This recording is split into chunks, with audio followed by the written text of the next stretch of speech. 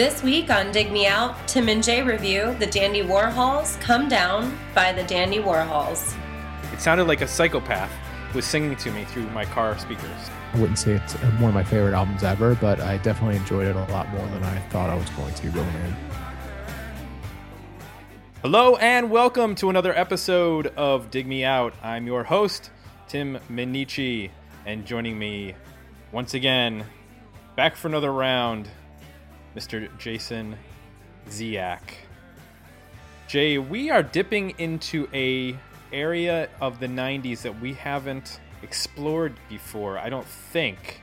And that would be the semi-psychedelic realm that the band we're reviewing tonight, the Dandy Warhols, but also a band tied to them, the Brian Jonestown Massacre, are also known for.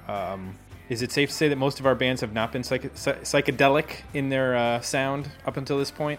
Did we use that description for 360s or no?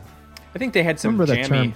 I remember that term coming out. They had some jammy elements to some of their songs, but maybe some psychedelic elements. But I think these bands are more so the Brian Jonestown Massacre, but more tied to that sound and the scene that they sort of curated. We are reviewing the Dandy Warhols' second album, The Dandy Warhols Come Down, from 1997. Were you familiar with the Dandies, Jay? Yep, I was. And have you seen the documentary Dig, which features the Dandies in the Brian Jonestown? Yeah, that's how... well, I wouldn't say that's how I'm familiar with them. I was familiar with their music. I became more familiar with them after seeing that documentary.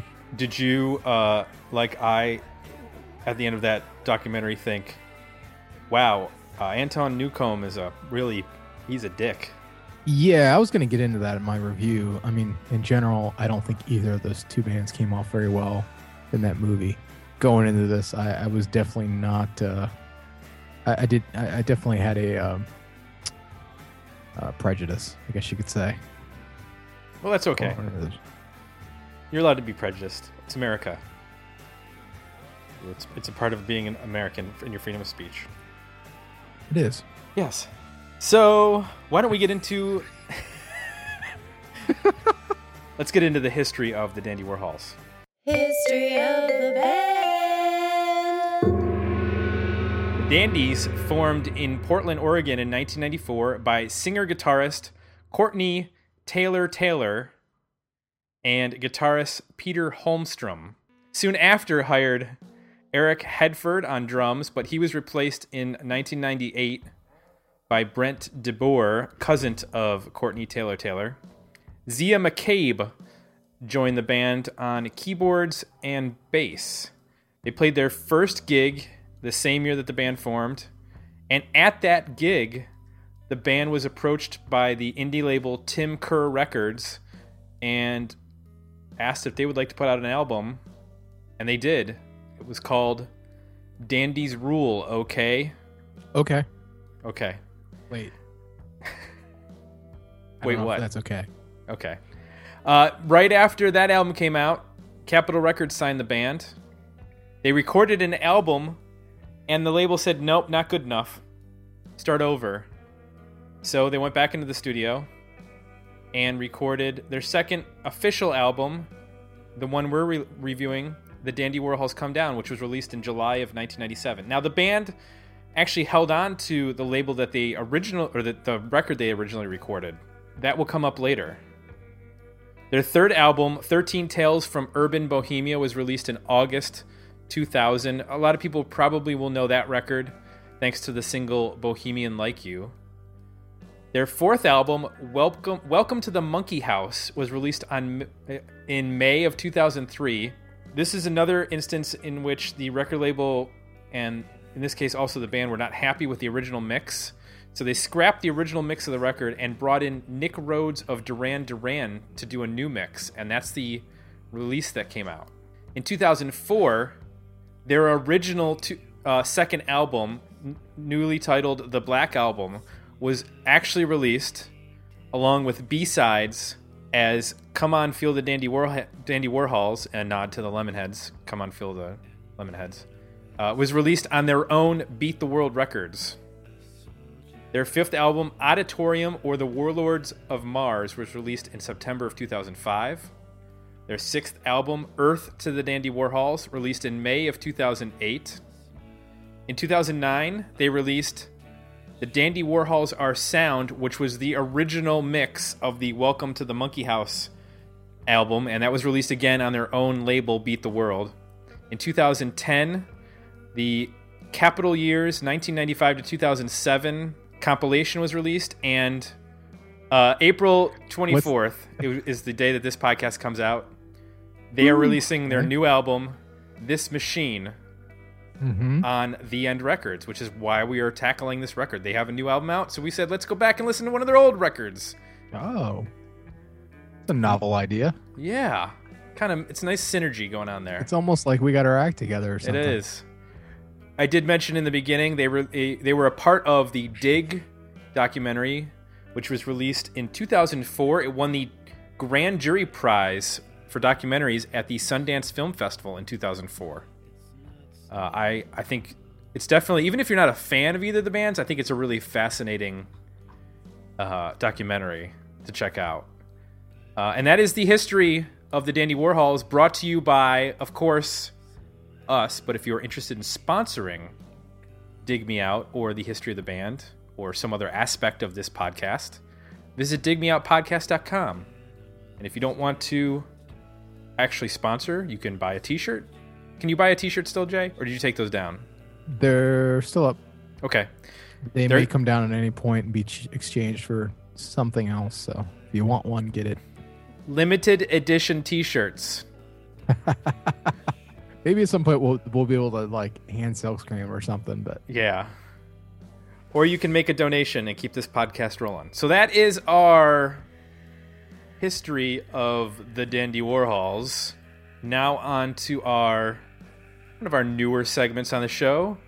What we like to call it Facebook Feedback. I need a jingle here that's like Facebook Feedback. Something like that. We did get some feedback on this particular record. A couple people chimed in on the Facebook page, which every Friday, if you don't know, we do Preview Friday. We let you know what's coming up on the recording schedule, and you can chime in ahead of time and get your comments on the show. Dimitri Dummytree, yes, that's his name, he responded, "This is a great record, although I like the previous one, the white one, which is also known as the Dandy's Rule Okay, a lot more, but Come Down combines the atmospheric side of the band with the real pop single, something the first one kind of lacks." He also wrote, "I like the play-along quality of the Dandy Warhols too. Most of their songs are based on basic chords played over and over. I really can't play the guitar, but always play along to my Dandy Warhol albums." Our old friend John Scher chimed in with encouragement from you, Jay, I believe.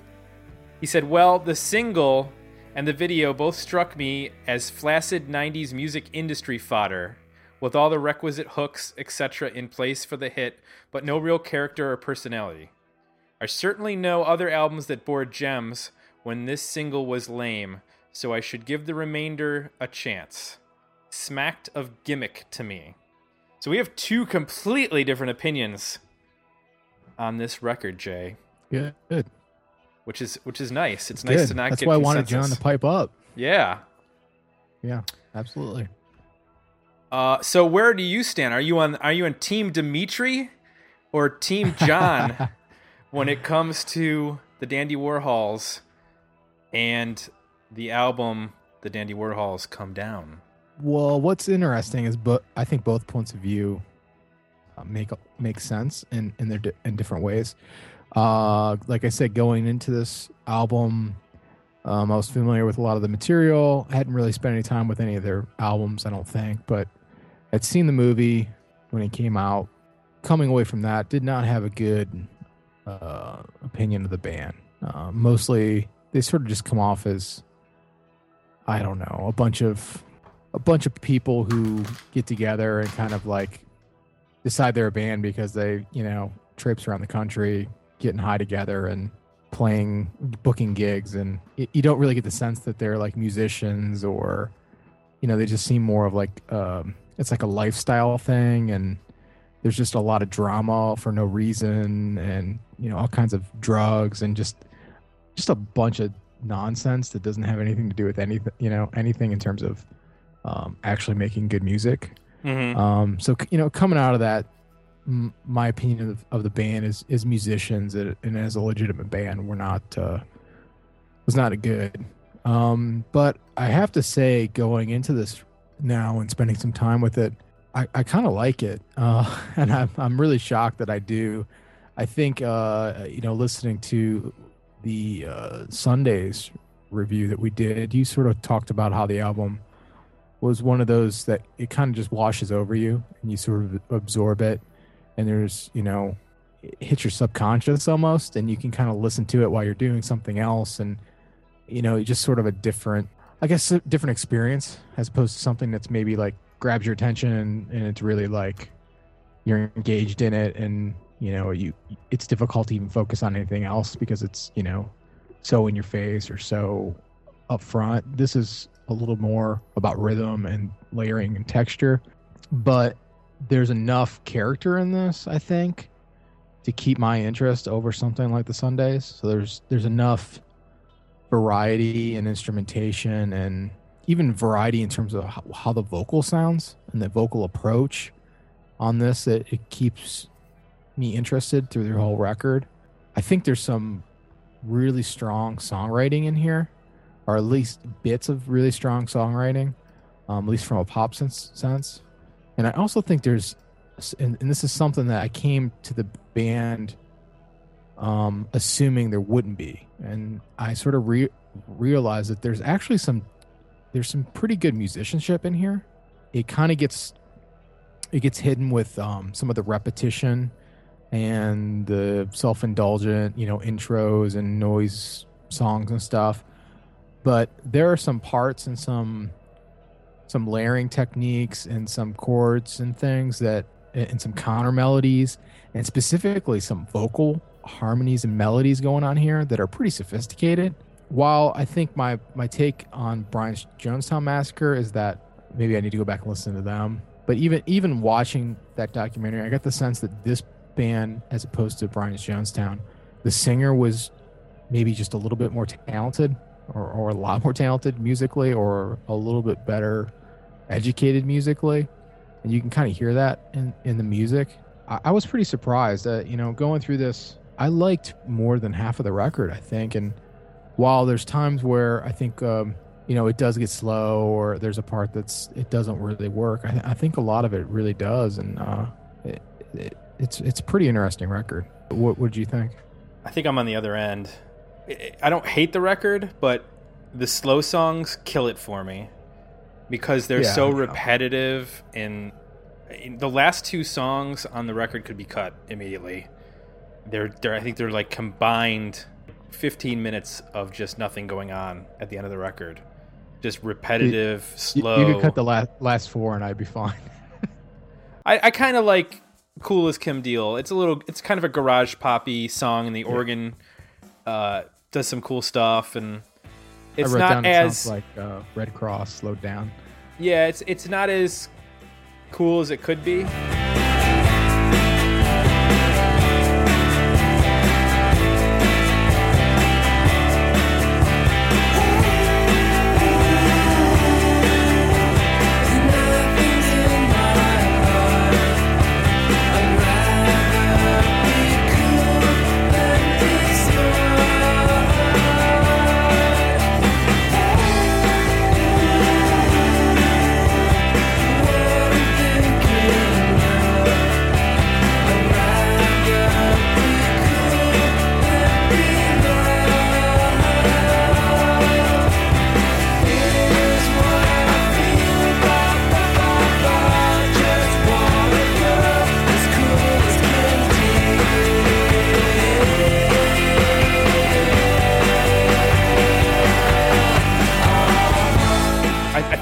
This album starts great. I love the first two songs. I love the way Be In builds. I think it's got a really cool guitar tone on the first couple of songs.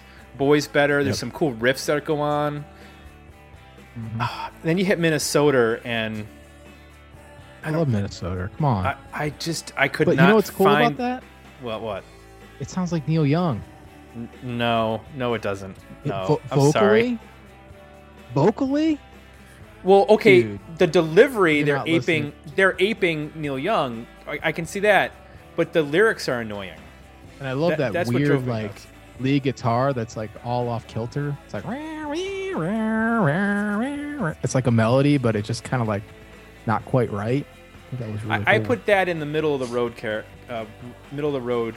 categorization. I basically split this into 3 categories on this album: songs that I liked, which were 5; songs that I was like, which was another 4; and then the rest of it was just I couldn't stand to listen to it anymore. I would just skip the track because I'd heard it once and I was like, oh god. Now we need to address what John brought up, which is Not If You Were the Last Junkie on Earth, which is the single. I don't think that this is a manufactured band, which is what I think he was sort of inferring, that this is a big label band. I mean, this is a band that came out of a particular scene in Portland, Oregon, which is to this day still parodied on Portlandia on IFC as being this like liberal, free-thinking mecca where a lot of hippie-ish characters, run around, and there's all sorts of free love and whatnot from the 60s left over. But I think this is an interesting song because, they do have some drug use, I guess you'd say, in their documentary, Dig. Mm-hmm. And there have been inferences that this song is about Anton Newcomb from Brian Jonestown. And I think that Courtney Taylor has dismissed that and said, no, it's not. It's a little more general, and if anything, it's about like an ex-girlfriend or something like that. But I also kind of feel like it's a little bit of an anti-90s grunge song, in the sense that they grew up, basically a state over from where that was going on. You had heroin was prevalent in a lot of the bigger bands. Obviously Alice in Chains. Lane Staley succumbing to that. Andrew Wood from Malfunction and Mother Love Bone. I mean, that was something. Even semi-grunge bands like Stone Temple Pilots, Scott Weiland had a pretty, public battle with drugs and heroin and stuff like that. I kind of feel like he's taking a shot at some of those larger rock stars from that period. Because this came out in 97, so this is a couple years past all that. Yeah, and it doesn't help. Think, well, I was just going to say, it doesn't hurt that song is, again, like another example of it follows the pop hit formula pretty damn well. It starts right off with the hook. Yep. The verses are very short. The only thing that lets me down is that they have a big part in there for a solo, and the solo is basically weird. Oh, not weird, but just a basic organ part, and there's no guitar solo, so it's kind of like, just get rid of that or put a guitar solo in it, for God's sake. So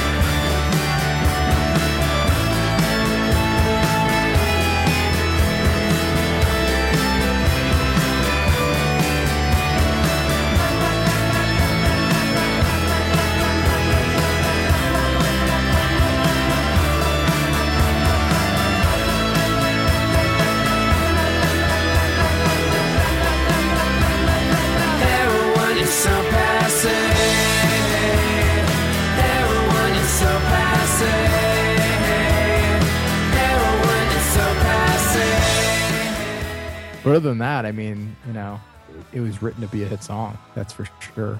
I kind of wish some of the others were structured a little bit more like that. The song that follows it, Every Day Should Be a Holiday, I did like. It's funny that they ended up working with Nick Rhodes, because this sounds like a 90s Duran Duran song with like digital drums and... Dude, that sounds like ZZ Top. Or ZZ Top. It does sound, it has a legs feel to it. It has the synth sequencer in it that sounds exactly like ZZ Top, and then even the lead guitar part sounds like it could be a ZZ Top guitar part. But the thing that's funny is that the vocal sounds like there's like harmonies going on that almost sound like the Mamas and the Papas or something, like a very like 60s California kind of vocal combined on top of music that for the most part sounds like 80s ZZ Top. It's Yeah. a cool song, but for that reason, it's just like, wow, these are two completely different things, but it kind of works.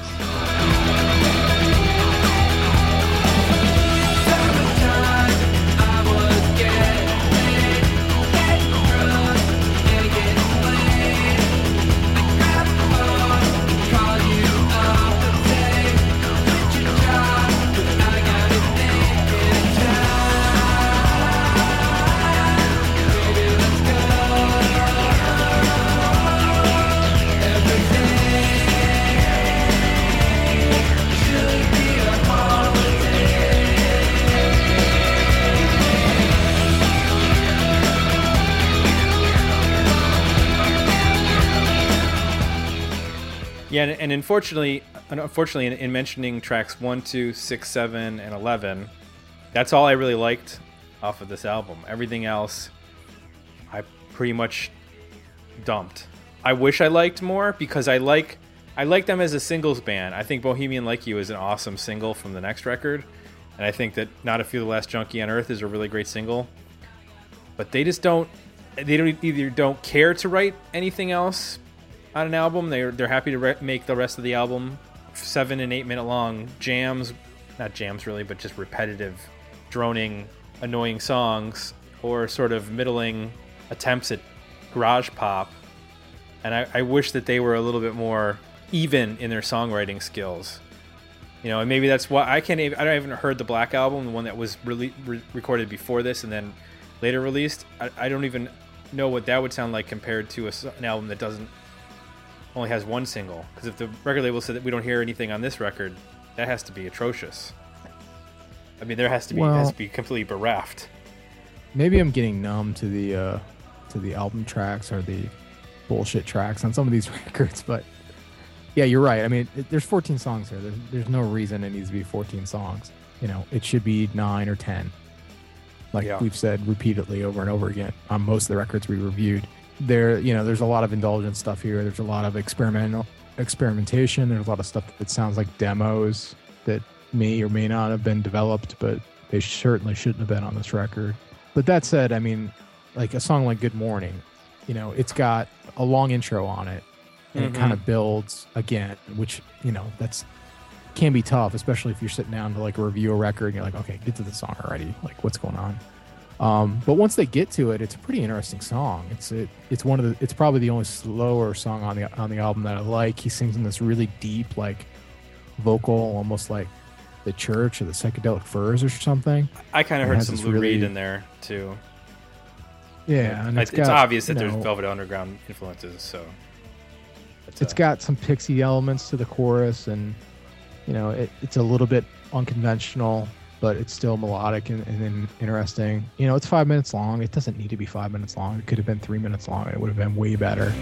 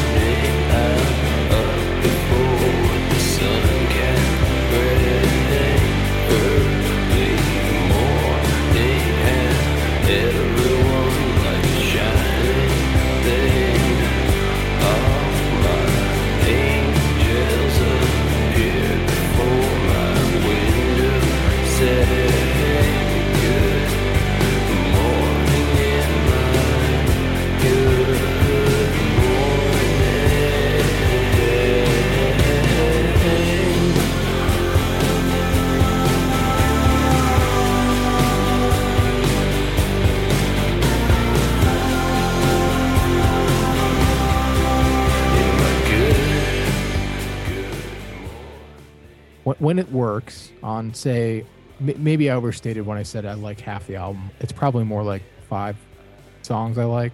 When those songs work well, at least rhythmically, I love what they do in terms of there's a ton of like extra percussion layered in that is all subtly playing off each other. You know, none of it's like dramatically different, but it all just creates this really cool sort of undercurrent with the drum sound, which is great too. And then a lot of the guitar, you know, tones are excellent. And then I don't know, I think they find enough clever like counter melodies especially with the keyboard parts that are pretty well done. And then vocally, like I said, I hear a lot of classic rock references. Now, you know, to your point when I brought up, okay, they sound like Neil Young on one song. They sound like, you know, the Mamas and Papas on another song. They sound like Psychedelic Furs on another song. You know, there's a little bit of like mimicking other people going on here, probably. I don't know. I kind of dug it. I don't know. It just felt like, it also just feels like California to me. You know what I mean? Like it just has that feeling to it. Maybe it's because of the bands that they're referencing and stuff. And I don't know. There's just something about the music. I sort of get that picture in my head. So it does like sort of connect on a level. So it doesn't seem like just totally lifeless and generic. Like I get the sense of who the band is. I guess get a West Coast kind of vibe from it. I guess the thing I was sort of missing, and you know, I a lot of times I'll go, well, I don't like the slow songs, and I think it's because when we get to the slow songs, a lot of times on albums, it seems like they get into a rut. Like there's nothing breaks out of slow; it just stays slow. Yeah. But slow also then ends up being quiet. And I'll use this as an example. Elbow is a good band in playing slow songs, but making them interesting. You go back to all the way back to their first album. They'll play in really slow rhythms, but they'll find really interesting ways to shift the mood of the song and build the song. And I think that's what I miss sometimes in bands that feel like if they're going to play a slow song, it's just going to be repetitive for 8 minutes and nothing's going to change. It's like, I don't even mind things that don't change. You know, I like Kraftwerk. Okay. I can listen to Autobahn and hear bloops and bleeps for 7 minutes straight, but there's some sort of tension and push and pull and some shifts in the dynamic of the song. Just like that song, I Love You. We were driving in the car and Katie was like, I'm going to murder this song. Like he just keeps saying, I love you over and over again in this droning voice. I was like, oh my God, please stop. I hit the fast forward button on that because it just drove me insane. It sounded like a crazy person, actually. It sounded like a psychopath was singing to me through my car speakers. Yeah, no, it's not a good song. I mean, it's unfortunate because I think it sits between some other good songs, and you sort of have to get through that one. One thing I did notice on that song, so that's like track 5, and by the time you get to that song, you start to realize, you start to notice some of the rhythm stuff that they're doing, the layering and percussion and tambourines and shakers and extra guitar stuff. And, you know, there's just this big wall. There's almost like a wall of sound kind of just going on with rhythm. One of the things I notice is that they almost, they explore just about everything in the studio to play a 16th note on. Yeah. So, like it starts off with a shaker and tambourine. Then by this song that he's actually doing with his breathing, you know, it starts off, he's like, and that creates like the underbelly of the rhythm. And then later on they use like, oh shit, what else do they use? They pretty much make it through like every possible thing you could play a 16th note on. They bust it out in the studio and give it a try to create that, you know, that accompaniment for the drums to kind of fill out the sound. It's kind of funny.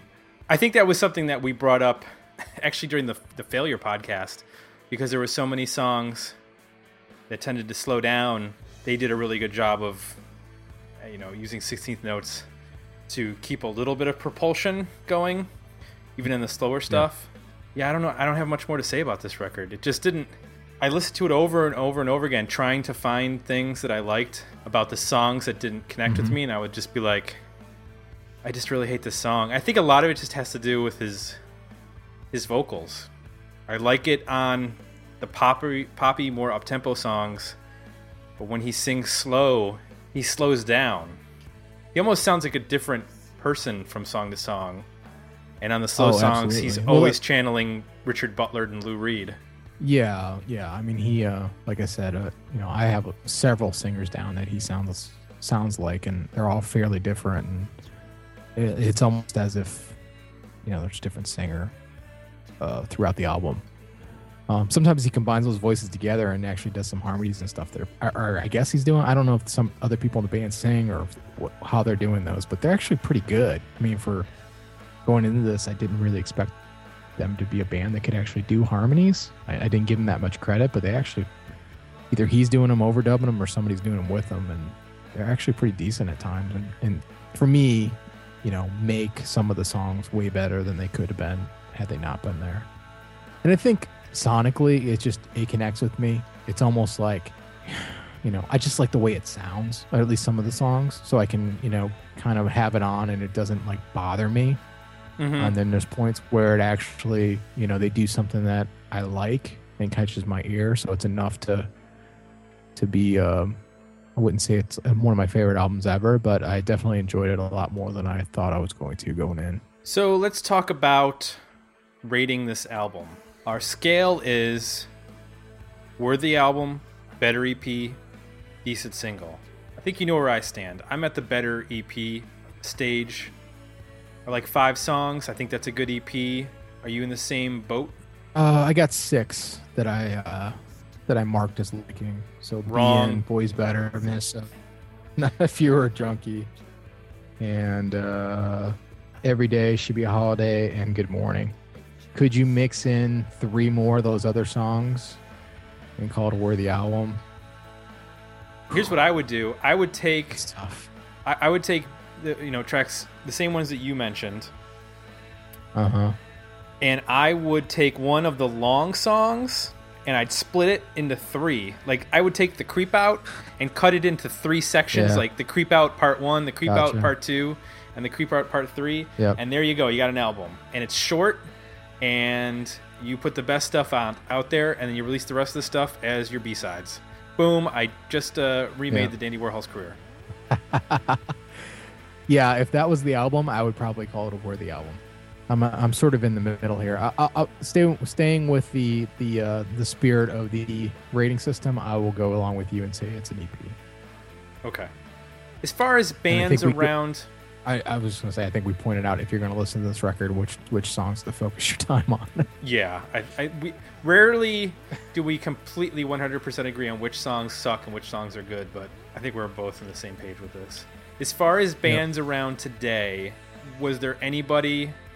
I had a couple ideas. I mean, the obvious ones are, obviously, Brian's Jonestown Massacre are still around, so that's an easy one to mention. There are some older bands that I think, if you like that band, you're going to like this, like Jesus and Mary Chain, Joy Division, maybe. Not so much poppier stuff, but, Spiritualized has a new album out. They're a band that I think is a perfect complement for the Dandy Warhols. They're even a little bit less poppy than the Dandy Warhols, but they have that trippy, psychedelic side to them. There's a band called the Black Angels. I don't know if you're familiar with them, Jay. Yeah. They're I believe they're from Texas, and they have a 70s psychedelic hard rock, expansive. Yeah, they can get sound. pretty heavy. Yeah, heavy, right? Yeah, they're a little bit more heavy than this band is. Primal Scream on some of their records has a sound like this. I'm thinking of what's the blues rock one that you're a fan of from the 90s?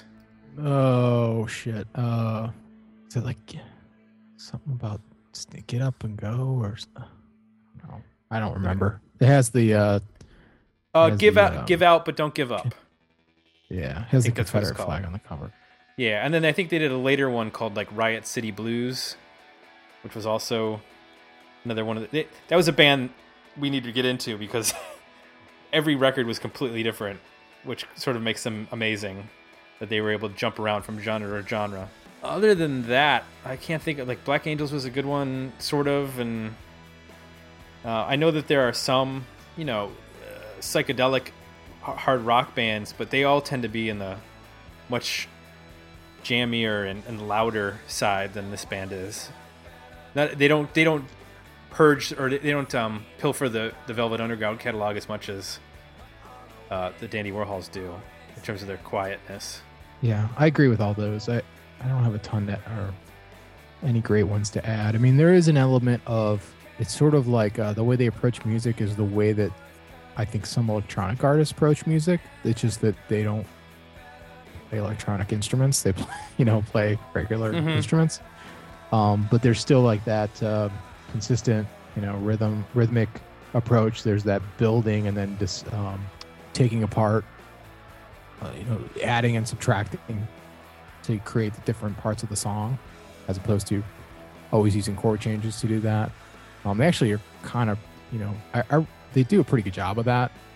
I think the single, they bring in like the keyboard part on the second verse, or they'll, to add a little bit of drama, they'll like pull things out and then bring them back again. And so I don't know if you're into this, maybe like M83 or stuff like that. That's kind of, it's electronic, but it's got organic elements to it. Maybe something like this would be something you'd like to put on your headphones when you're working or something. That's actually not a bad comparison, because Welcome to the Monkey House, from what I recall, it's been a couple years since I listened to it, is much more keyboard heavy and pop oriented thanks to Nick Rhodes. So M83 is not a bad reference point. But I don't know for this record in particular, but for the band overall, they went more in that direction.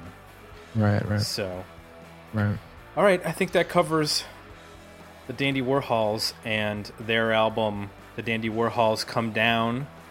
If you enjoyed this episode, please consider leaving us some positive feedback over at iTunes. And of course, as we mentioned earlier, feel free to stop by digmeoutpodcast.com for all of your Dig Me Out podcast needs, including t-shirts and ways to give us money. And that's it, folks. We're going to be coming up soon. We're going to have some more interviews. We got some fun ones coming up with people I will not mention in case they fall through at the last minute, but we have some exciting folks lined up. Jay, are you excited for our future interviews? I can barely sleep, Tim. I know. Your heart's racing with anticipation. I spend every moment prepping. Stay tuned to the Facebook page. Once we have stuff in the can, we'll let you know. And of course, visit every Friday for Preview Friday. Give us your comments on records we'll be reviewing, and we will add them to the show like we did today. That's it. Jay, thanks again for joining me. Thank you. And we'll be back next week with another episode of Dig Me Out.